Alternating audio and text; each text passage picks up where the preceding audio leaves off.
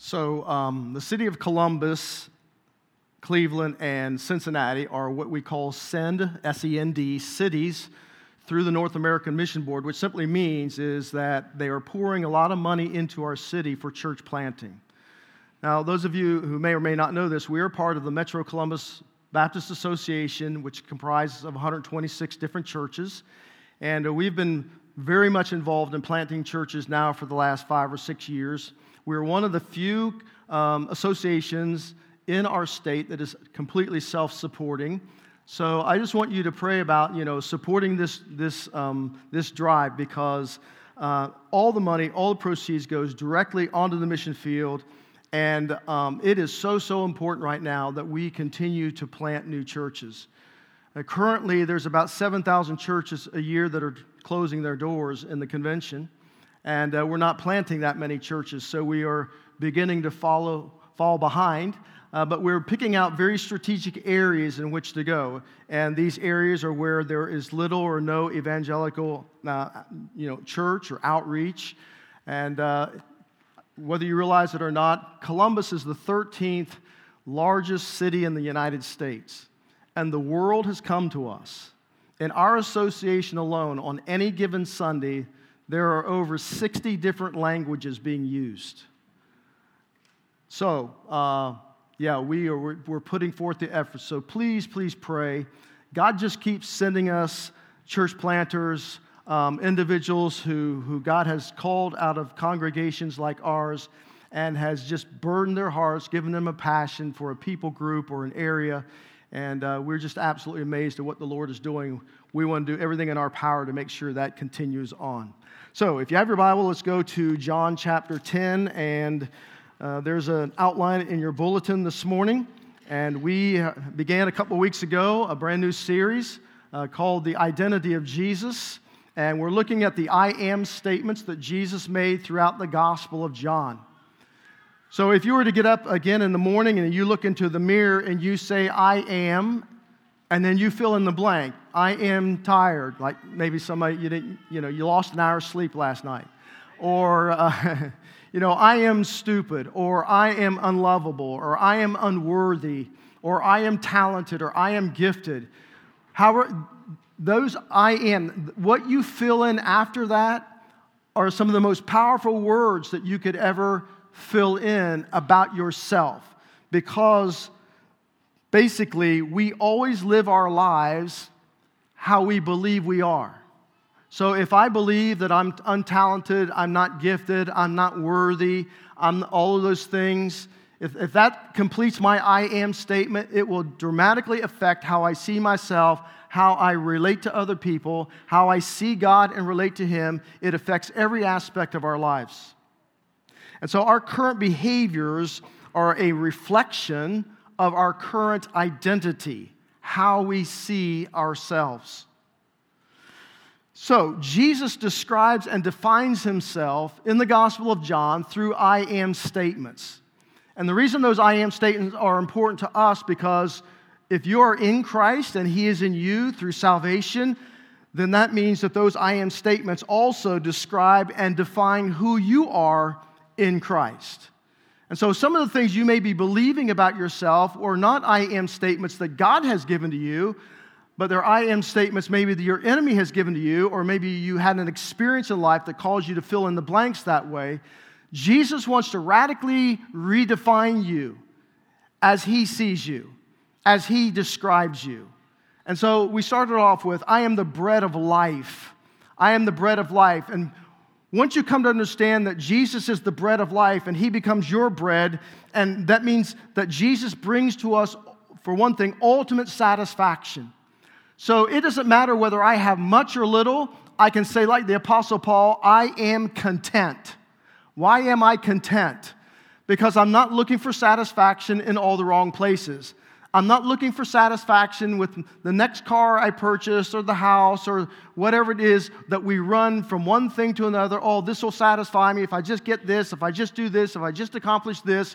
And it's always the next thing. It's like the carrot is always dangled in front of us, and we're constantly looking for ultimate satisfaction. Jesus comes along and says, I am your ultimate satisfaction. I am the bread of life. which is one of the reasons he told us to pray, give us this day our daily bread. I find satisfaction through Christ, therefore I am content. That's just one aspect of that I am statement.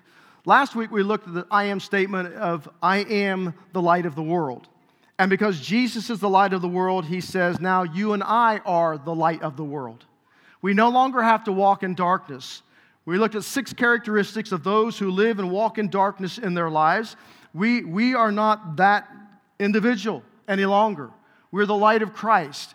And because we are the light of Christ, we bring the life and the light of Jesus into every single situation we enter into, and therefore we have the capability of transforming the atmosphere in which we find ourselves.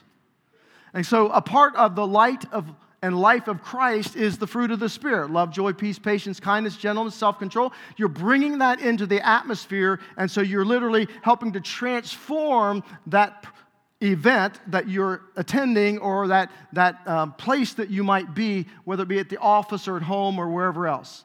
I have never, ever had any wife call me and say, please, Pastor, could you see my husband and I next week? We're having horrible marital problems because he's just too loving, he's too patient, he's too kind, he's too self-controlled. It's driving me crazy. Never.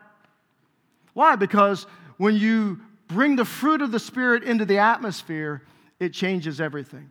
Today we're going to be looking at Jesus' statement, I am the gate and I am the good shepherd. This is going to be a 2-week message, so don't get wigged out on the outline because we may not get through this portion of it. Because when Jesus makes the statement, I am the gate and I am the good shepherd, it is in the context of the same event that he is addressing. And so we're going to look at both of those. What does it mean when he says, I am the gate, I am the good shepherd, and what does that mean for us? So let's look in John chapter 10, beginning in verse 1. I tell you the truth, the man who does not enter the sheep pen by the gate, but climbs in by some other way, is a thief and a robber. The man who enters by the gate is the shepherd of his sheep. The watchman opens the gate for him, and the sheep listen to his voice. He calls his own sheep by name, and he leads them out. When he has brought out all of his own, he goes on ahead of them, and his sheep follow him because they know his voice. But they will never follow a stranger. In fact, they will run away from him because they do not recognize a stranger's voice. Jesus used this figure of speech, but they did not understand what he was telling them. Therefore, Jesus said again, I tell you the truth, I am the gate for the sheep. All who ever come before me were thieves and robbers, but the sheep did not listen to them. I am the gate. Whoever enters through me will be saved. He will come in and go out and find pasture. The thief comes only to steal and kill and destroy. I have come that they may have life and have it to the full. Or some of your translations may say to abundance. I am the good shepherd who lays down his life for his sheep. Now, I heard the story about a woman a while back. She was a true blonde-haired woman. And, when you're a true blonde, people are constantly making jokes about, everybody heard the blonde jokes. Maybe you've told a few blonde jokes. Well, she was really upset by the fact that every time she went, it was around her family at work, people were making blonde jokes. So she decided she was going to change the style and color of her hair.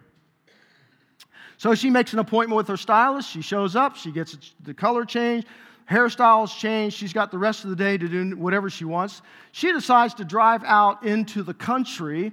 And as she's driving in the country, she notices this beautiful pasture, and it's just like filled with flocks of sheep. I mean, there's sheep all over grazing on the side of it. She stops her car, gets out, walks up to the fence, and just watches them for a while. Suddenly, out of the corner of her eye, she notices the shepherd of the sheep is coming down the fence line, and she stops him, and she says, hey, can I ask you a question? He said, sure. It's not really a question. I want to make a deal with you. Okay, what's the deal? The deal is, if I can tell you how many sheep are out in that field, would you give me one to take home as a pet? And the shepherd thought to himself, well, okay, because in his mind, there is no way she is ever going to get this right. And so he says, okay, deal's on. She says, there are 582 sheep out there. And he said, doggone, she hit it right on the nose. I mean, 500, how could she know this? And so he says, well, go pick one out, take it home with you. She does. She picks one out. She starts getting in her car. She's putting it in the back seat of her car. And before she drives off, he says, listen, I made a deal with you. How about you make a deal with me? And she says, well, okay, well, what's the deal? The deal is, if I can tell you the true color of your hair, will you give me my dog back? Let that sink in. They're only going to get worse as we go along today. You get the picture. When you come to John chapter 10, which is a very well-known chapter because Jesus makes these two tremendous I am statements. I am the gate. Some of your translations might say I am the door. And I am the good shepherd. And this chapter is a very personal, relational, warm, encouraging chapter because it details for us how God relates to us and how He wants to relate with us and how we relate back to Him. And in this chapter, obviously there is a great shepherding motif, a theme that you find throughout this chapter. And all through the Bible, we are often, as followers of Jesus, as covenant members in God's family, we're referred to as sheep, right? All throughout the Scripture, you'll find this. For example, Isaiah 53:6, one of great prophetic passages. All of us like sheep have gone astray. Each of us has turned to our own way. But the Lord has laid the iniquity of us all on Him. And so this is a passage obviously referring to Jesus, who is the shepherd who takes on our iniquity as our Savior. The most famous passage, and we'll probably be looking at in detail next week, is the 23rd Psalm. David, king of Israel, writes this psalm towards the end of his life. He's reflecting back how God shepherded his life. In fact, all of the notable leaders in Israel's history were at one time shepherds. Abraham, Isaac, Jacob, Joseph, Moses, David. And what you discover is if this person was a good shepherd, they often made good leaders. But the flip side was also true. If they were not a good shepherd, they did not make a terribly good leader.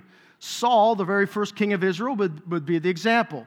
He was shepherding the flock of his father's donkeys, and he lost them and couldn't find them. You can read this in 1 Samuel chapter 9.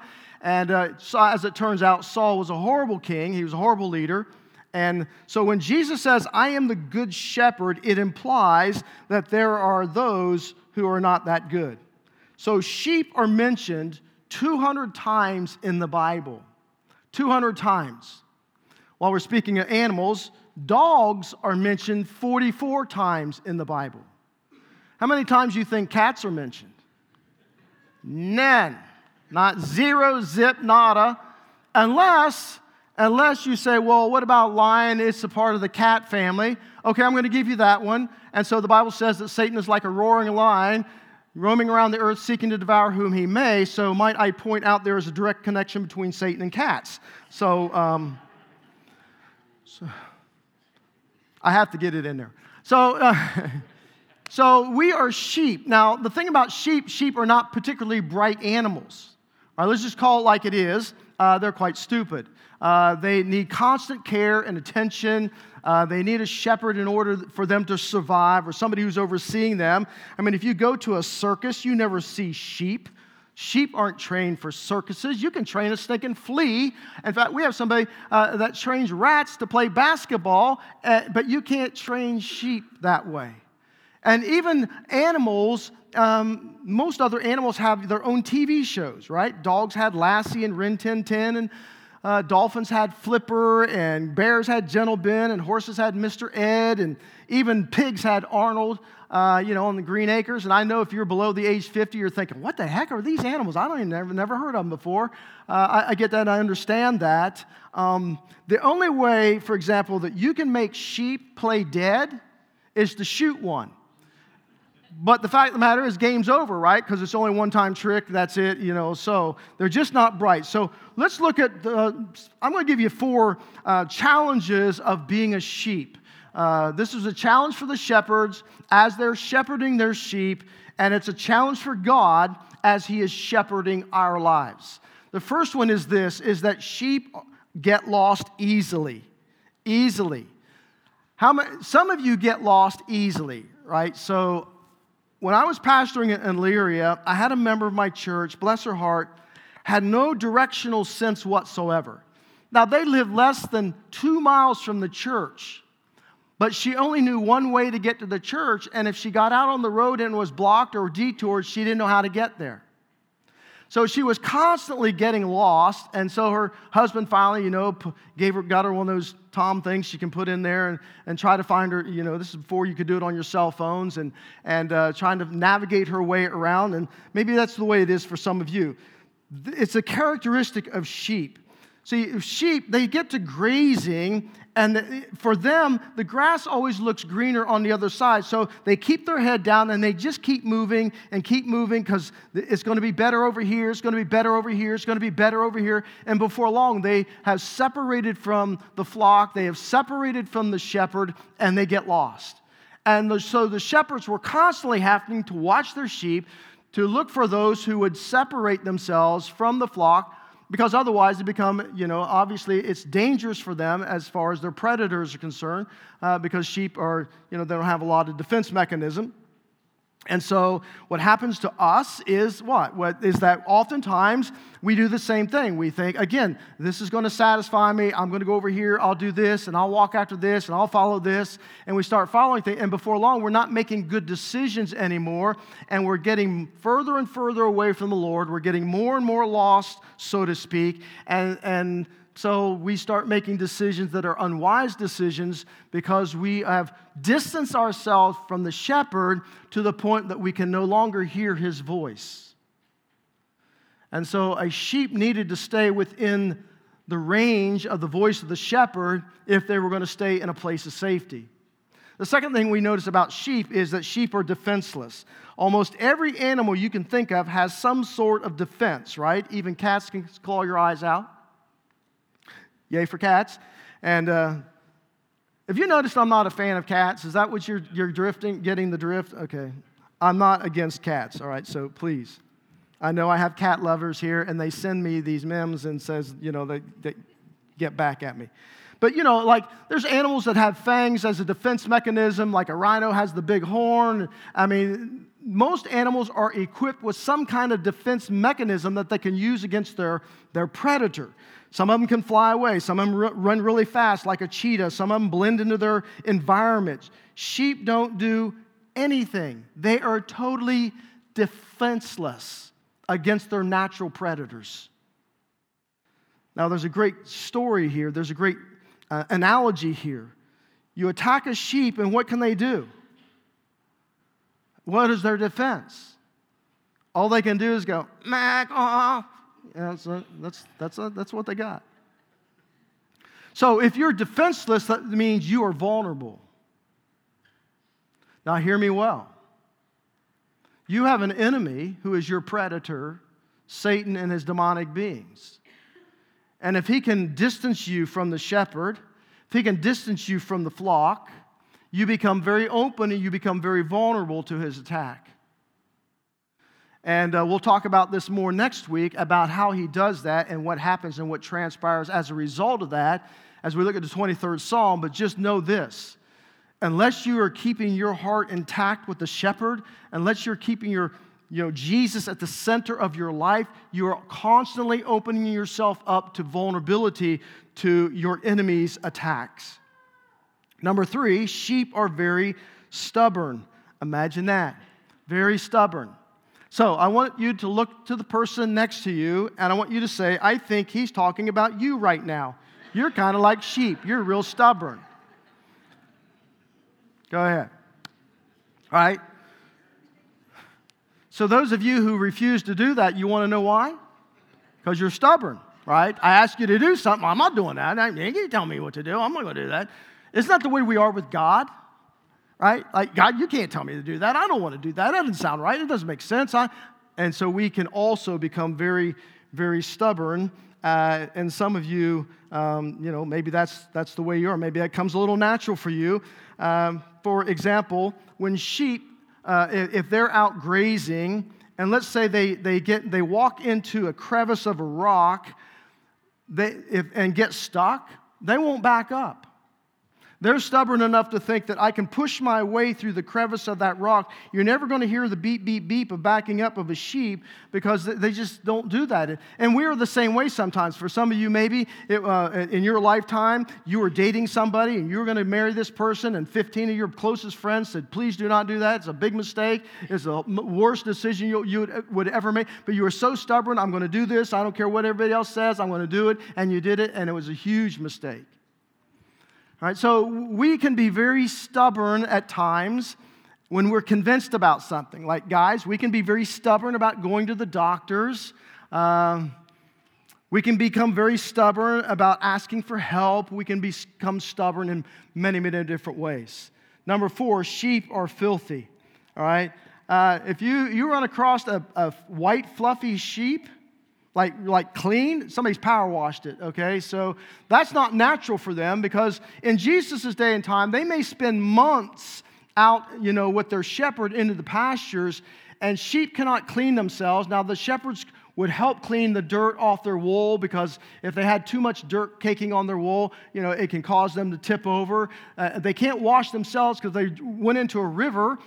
First of all, they wouldn't go into running water. Or if they did, that's to their demise. That's why the 23rd Psalm talks about, leading them beside the quiet waters, is that, when the wool gets soaked with water, it causes them to become heavy, and they would fall in and drown. And so this is the way that God sees us, through His eyes. I know we talk about good old people she's a good old girl, he's a good old boy. And when Jesus was asked the question about good, He said to the rich young ruler, there's no one good but God. Because when God sees us, He doesn't see goodness, He sees filth, He sees sin, He sees dirtiness. Now, He doesn't leave us that way, because remember, He is the good shepherd, right? He is the good shepherd who has come to clean us up. And so Isaiah prophesied it in Isaiah 1:18, says, though your sins are like scarlet, they shall be as white as snow. Though they are red as crimson, they shall be like wool. And so the point of all of this is this: sheep need a shepherd, and we need a Savior. Because left on our own, we make a mess of things. Just look at the world in which we live. If every single of the 7.5 billion people across the planet Earth, if every single person had Jesus as their shepherd, as their guide, and their heart and their mind was centered on Him, this world would be a much, much different place. But that's not the case. The world needs a Savior, we need a Savior, and that's why Jesus came to be the Good Shepherd. And so let's set the context up, because shepherding is not something that is really congruent with our Western culture or mindset. Oftentimes those who have are shepherds or ranchers of sheep, they use dogs and horses and four-wheelers to herd the sheep. I want you to notice very closely the wording used, because in the Oriental world, the shepherd didn't herd his sheep, the shepherd led his sheep. He didn't herd them up, he led them. They followed him. And this is very important when it comes to shepherding. So in verses 1 through 5, because there are 3 types of shepherding that Jesus mentions in these verses that we read. In the first 5 verses, you notice he says that there's this, the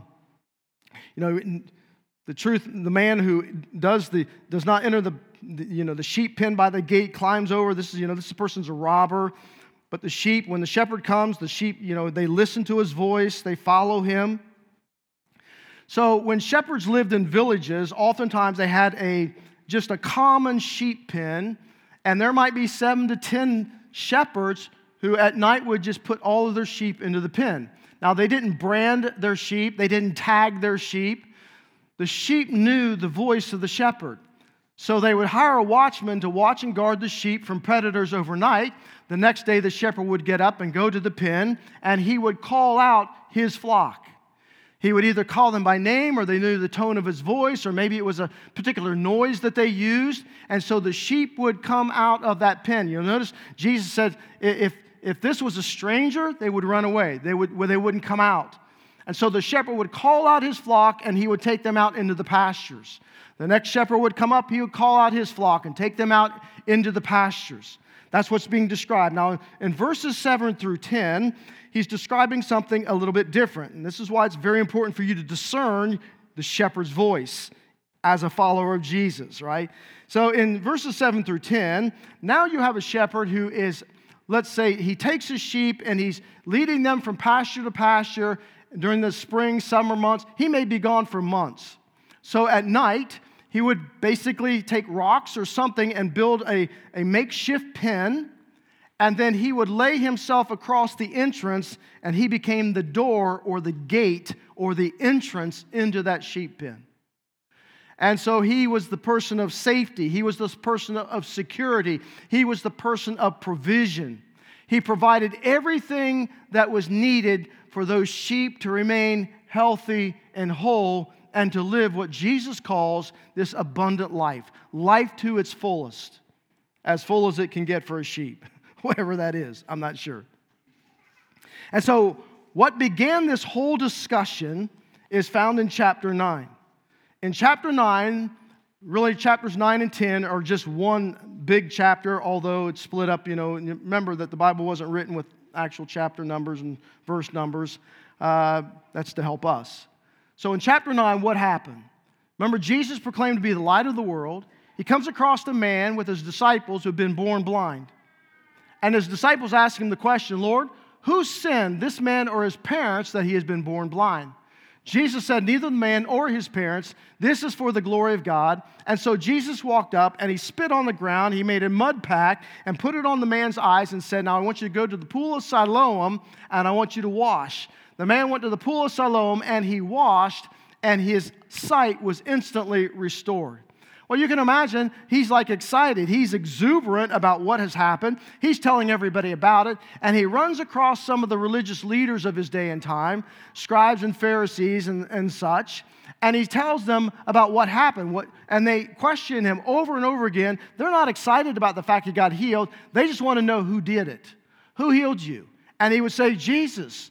And so that would make them even madder. And what really infuriated them was that Jesus did the healing on the Sabbath. So according to them, he's broken law. And so as they're questioning this guy, they keep saying back, well, it couldn't have been Jesus because he's nothing but a sinner, and therefore he has no ability or authority to bring healing into anybody. And so this just bantering goes back and forth between them. And you'll notice in verse 28, let's go to 28. Chapter 9. Then they hurled insults at him and said, are you this fellow's disciple? We're disciples of Moses. We know that God spoke to Moses, but as for this fellow, we don't even know where he comes from. The man answered, now this is remarkable. You don't know where he comes from, yet he opened my eyes. We know that God does not listen to sinners. He listens to the godly man who does his will. Nobody has ever heard of opening eyes of a man born blind. If this man were not from God, he could do nothing. To this they replied, you were steeped in sin at birth. How dare you lecture us? And they threw him out. In other words, they ostracized him out of the synagogue or out of temple. No longer welcome, no longer acceptable. And the reason Jesus launches into chapter 10 is because he's doing a contrast between ungodly earthly leaders and godly leaders who are shepherds that are good shepherds. And so he labels himself as such. I am the good shepherd. I am the kingly shepherd. I am the only true shepherd. And so he banters into this conversation with these individuals. Now let me just take a side note here for just a minute. because I know that sometimes people have bad experiences in churches, and they have bad experiences with church leaders, and then they make the assumption, they get, there's an axe to grind, or they have the assumption that all churches are bad and all pastors are bad or clergy, and nothing could be further from the truth. Let's just say two things. Number one is that churches are not perfect because there are no perfect people that make up the church. Clergy are not perfect because there is no perfect person who is a clergy. See, the issue isn't did something happen. The issue is really did you try to take the mistakes and try to make them right? Was something done about it? Right now you're hearing a lot in the news about sexual misconduct in the church among kids, which we have to take very, very, very seriously. And for many years, this kind of stuff was shoved, just swept under the carpet, and nobody's dealing with it, and children were forced to live with this for all of their lives. And sometimes in a Christian home, parents will say to that child, well, you'll get over it. We don't want to deal with it. We don't want to. And so nothing is done. But now we understand the errors of our ways, and so there are strides that are being made so that that doesn't happen anymore. The second thing is you don't want to allow yourself to become embittered against an organization that God loves so much that He gave His life to establish it. God loves the church so much that He calls the church His bride. His bride. Now, you could say a lot of things against me, and that's fine. But if you would say, you know what, Greg, I like you, but I'm not really crazy about your bride being my wife, now we might have a problem, right? So Jesus is jealous over His bride. He knows the bride is not without spot or wrinkle. He's moving us towards that direction, and will one day get us there when we enter into heaven, and He's completed this whole process of salvation. But let it be known, if you're looking for perfect churches, there are none. If you're looking for perfect pastors, there are none. Because we are all imperfect people, we are on the road to being conformed to the image of Christ. And so we bind our lives together and we seek to do what it is that God has called us to do. We really need to understand the incredible love that God has for us and what He desires to do in our lives, because that incredible love He has for you. And if you understand that, the heart of God's goodness and the heart of God's care for you in a comprehensive way, it sets your heart up for trusting God and believing in God, walking with God and knowing God in just absolute incredible ways. So, what does the Good Shepherd do? Here's 3 things that He does, however much we get through it. All right, the Good Shepherd comes to the sheep.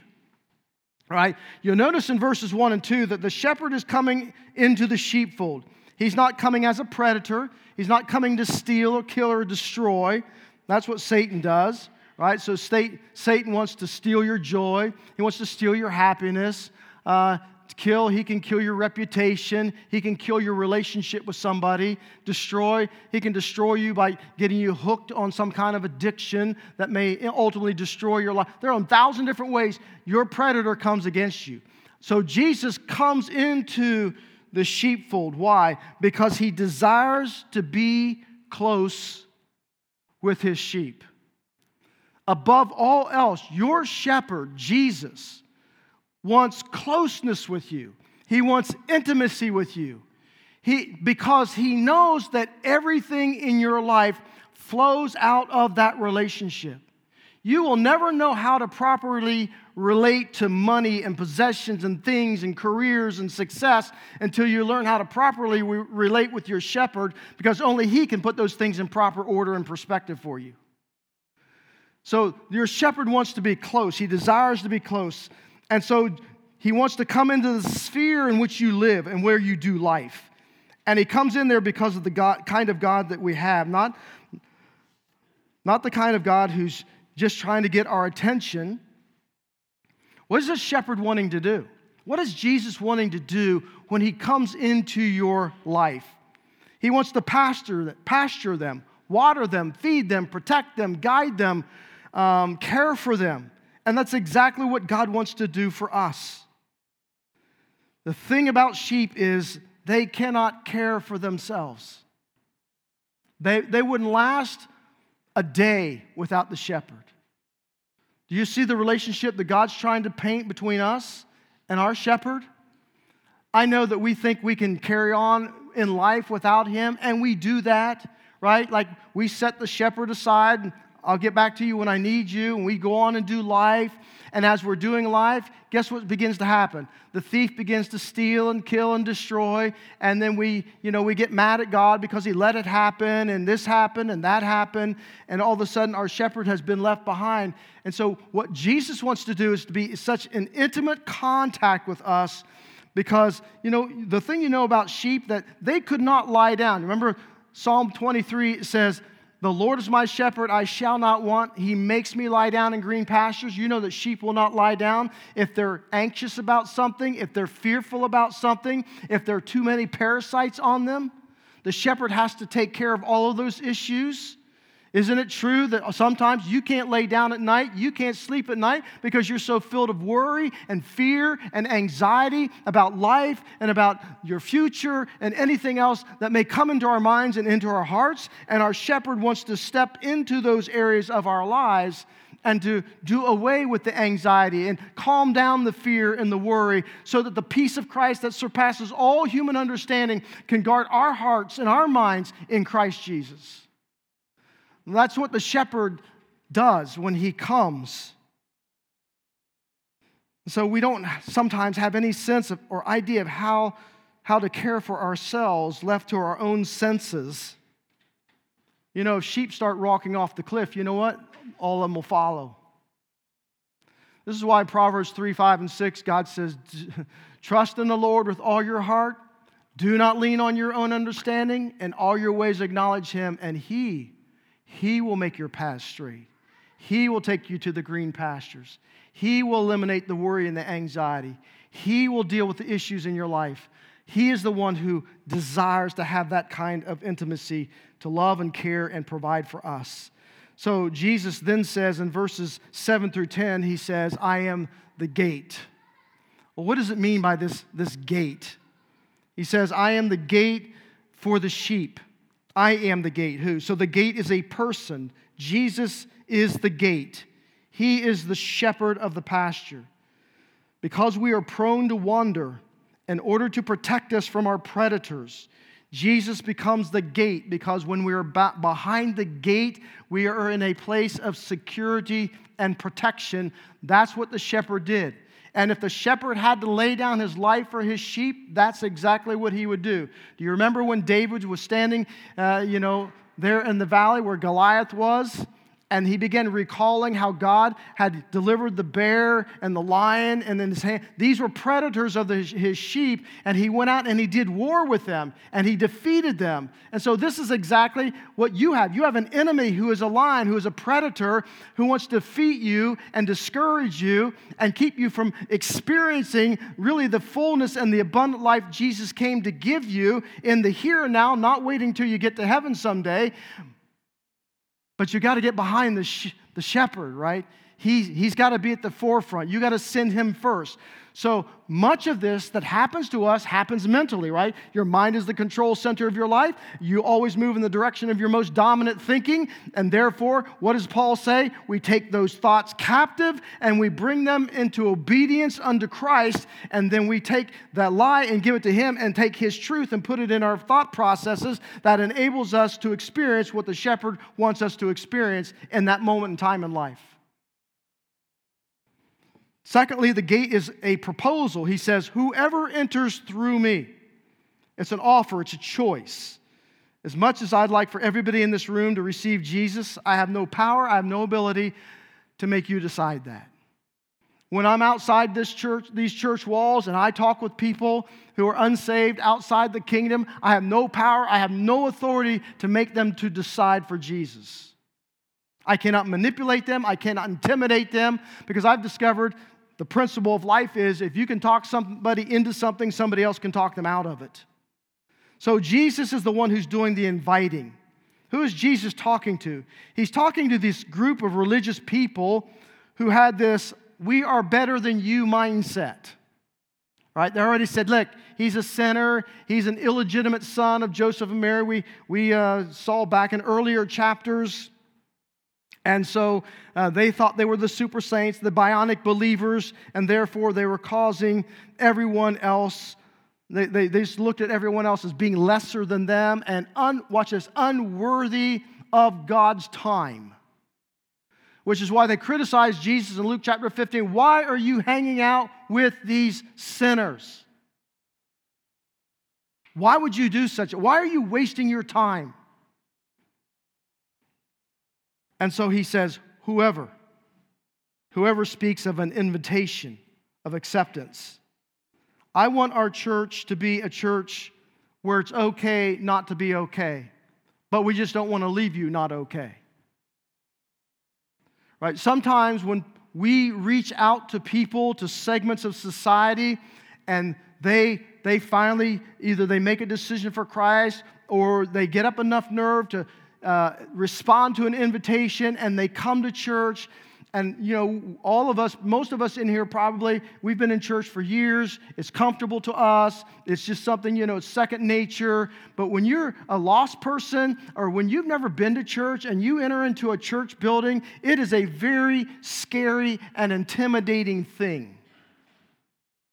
I remember like it was yesterday, the first time I ever entered into a church as a 15-year-old teenager and walking up to the door, and there stood a greeter, a deacon of the church, reaches out his hand and says, "Welcome to First Baptist Church, Heath. We are glad you're here." And I shook his hand and said, "And how the hell are you?" Let's just say it didn't go well.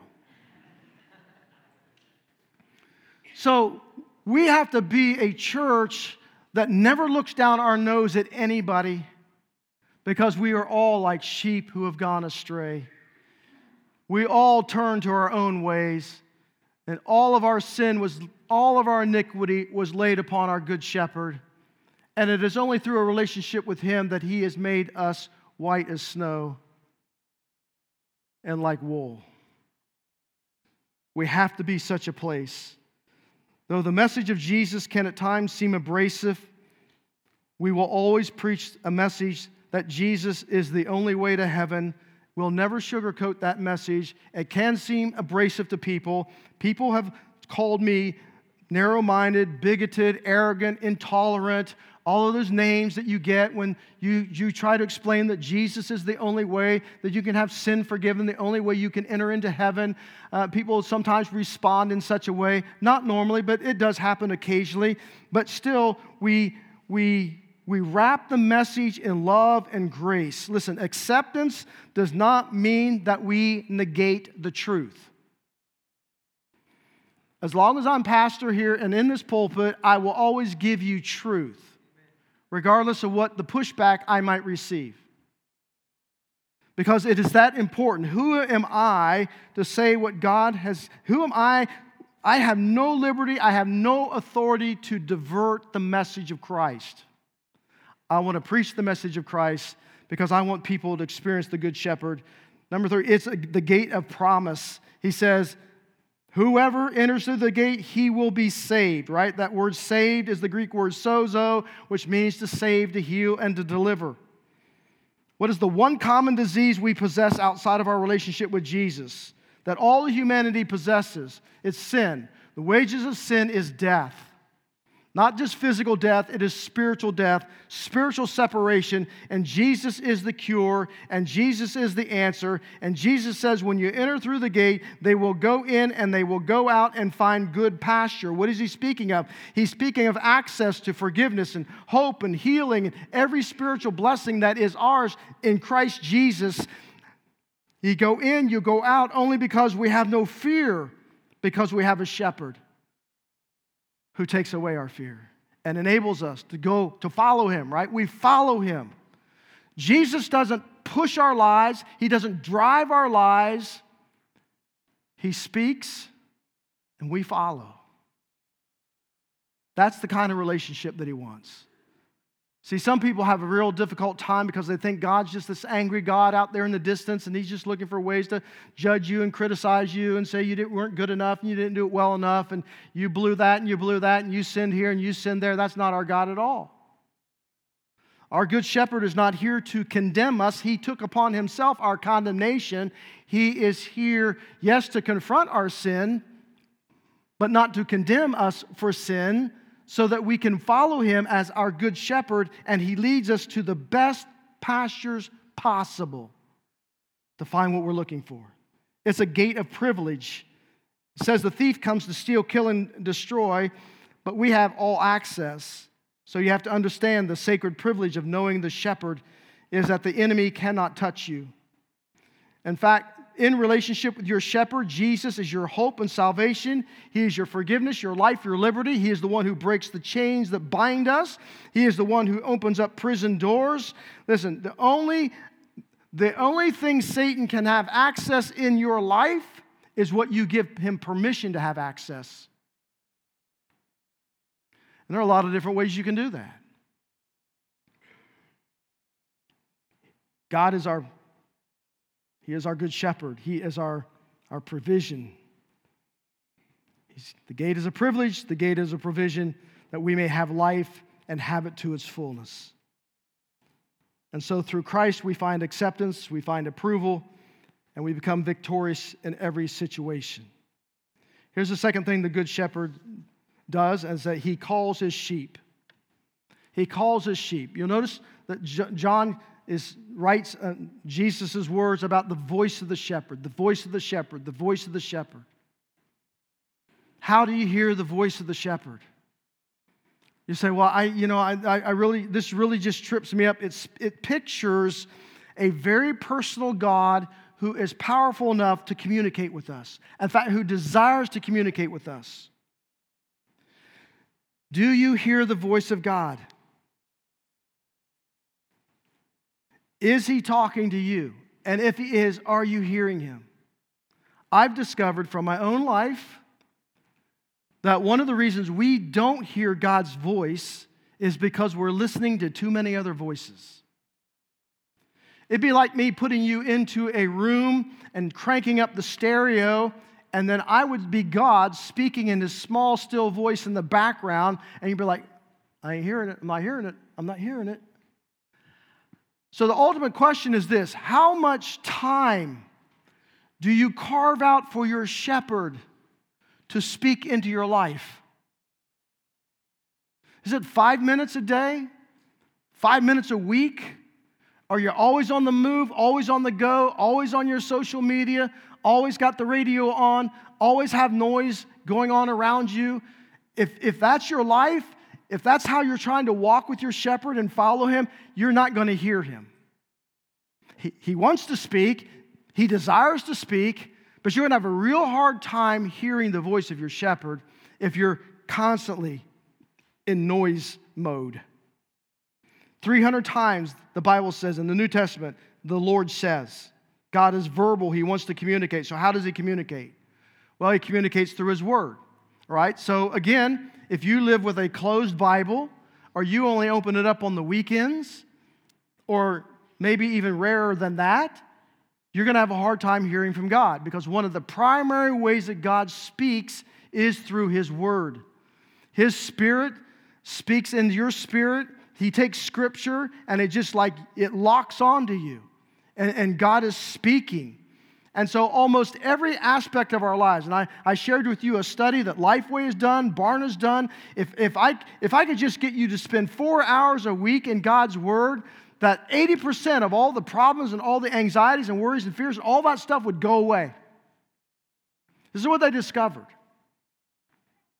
But we as the sheep, remember, we're stubborn. Well, you ain't telling me how much time to spend with the Lord. Ain't nobody will tell me how much time to spend with the Lord. I can do this on my own. I've got this. I've got this. Do you? Another way he speaks is through his still small voice, where he just prompts you with a sense of speaking to your heart or your mind. Sometimes God speaks through dreams. I know that you have crazy dreams, and probably most of you don't even remember most of your dreams, but the ones that you do remember, you might want to pay attention to them because God may be speaking to you through them. There are major shifts in the direction of my life that have come as a direct result of God speaking to me through dreams. I don't consider every dream as a dream from God. Sometimes it's just like indigestion from the night before. I don't know. I have some pretty crazy dreams like you do. But the dreams in which God has spoken to me, when I woke up, I remembered every single detail. I can even right now pull the picture up on my mind as though it happened yesterday.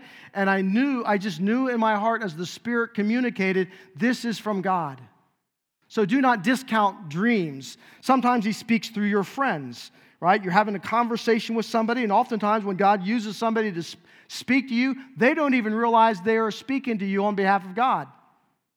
You're just having a conversation. All of a sudden they say something, and it's like God takes and like grips you and says, yeah, that's for you. You better latch on to that. You better listen to that. Now, I would heed warning if somebody comes up to you and says, well, God told me to tell you, that's a different story. Oftentimes, when God uses somebody to speak to you, they don't even realize they're being used. Sometimes God uses circumstances. He cares about every aspect of your life, and it's through circumstances. Sometimes it's even through painful circumstances that God works, and He directs, and He teaches, and He instructs, and He questions, and He moves us. Some of the most profound things that God has ever taught me are through some of the most painful events in my life. That's why James says in James chapter 1, consider pure joy, my brothers and sisters, when you encounter various trials. Because God's going to work through this. If you will persevere through the trial, if you will remain under it, He says it will bring you to a point of maturity and completeness. But if I remove myself from it, then I miss what God's doing. Right? So there are many things in life that are painful. I understand that and get that. None of us get up and say, gee, Lord, would you bring some pain into my life so I can learn something today? No, God just uses the natural rhythms of our lives, but do not discount those painful moments in your life as God using it in profound ways to speak to you. Now, due to my time running heavy equipment, like when I was younger, when my dad's construction, I'd get on the backhoes and bulldozers and all that. Had no ear protection because I was young and dumb. And then, got into motocross and, didn't have a lot of ear protection other than my helmet. My hearing is somewhat dim. My wife says I can't hear. I don't go that far. But, if I'm in a room, like if we go to a restaurant and we're sitting around a table, I'll have a very hard time hearing because the background noise I pick up, and I have a hard time picking up on conversations. So in order to combat that, I have to kind of lean into one ear, lean into the table. Now, here's a picture of this in the Scripture. When Jesus gathered His disciples for the Last Supper, Peter wanted to ask Jesus something, but it was John who was sitting next to him, and the Bible says that John kind of had his ear on the bosom of Jesus.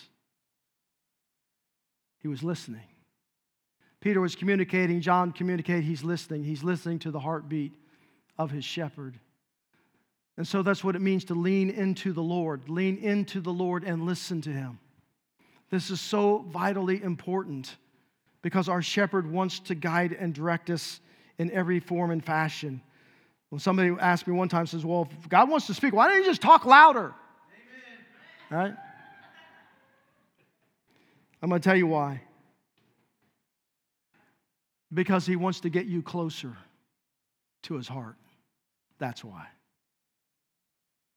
John didn't hear the heartbeat of Jesus because he was sitting across the room. He heard the heartbeat of Jesus because he laid his head right here. And that's where God wants yours. God will speak. He desires to speak if you will just listen. Here's your third fill in the blank, and that is the Good Shepherd cares for his sheep. And we'll pick that up next week. Bottom line is sheep need a shepherd. We need a Savior. We need a good shepherd. And the Good Shepherd is Jesus. And the reason why we can enter through the gate that Jesus became, because of his nail-scarred hands and feet. It was at Calvary on the cross that Jesus laid down his life for us so that we might have a relationship with him. Let's bow our heads. Father, thank you for the way that you reveal yourself, for who Jesus is, our good shepherd. I pray that we would be sheep that would know your voice and follow your lead and trust you and be at rest in our souls. Father, we acknowledge this morning we are sheep and we need you. Thank you for your directing our lives each and every day. You know how prone we are to wander. You know how absolutely stubborn we can be. And so this day, Father, we choose to take a step closer to you. We choose this day to lean into you with a listening ear and a ready heart to follow you wherever you lead us. So it is my prayer, oh God, right now, this moment at this time, that as we lean into you, that we would hear your Spirit speak. We would hear the small, still voice that would answer the question, what is my next step with you? What is my next step? Just in the quietness of this moment, I want you to ask God that. God, what is the next step I need to take with you? And listen.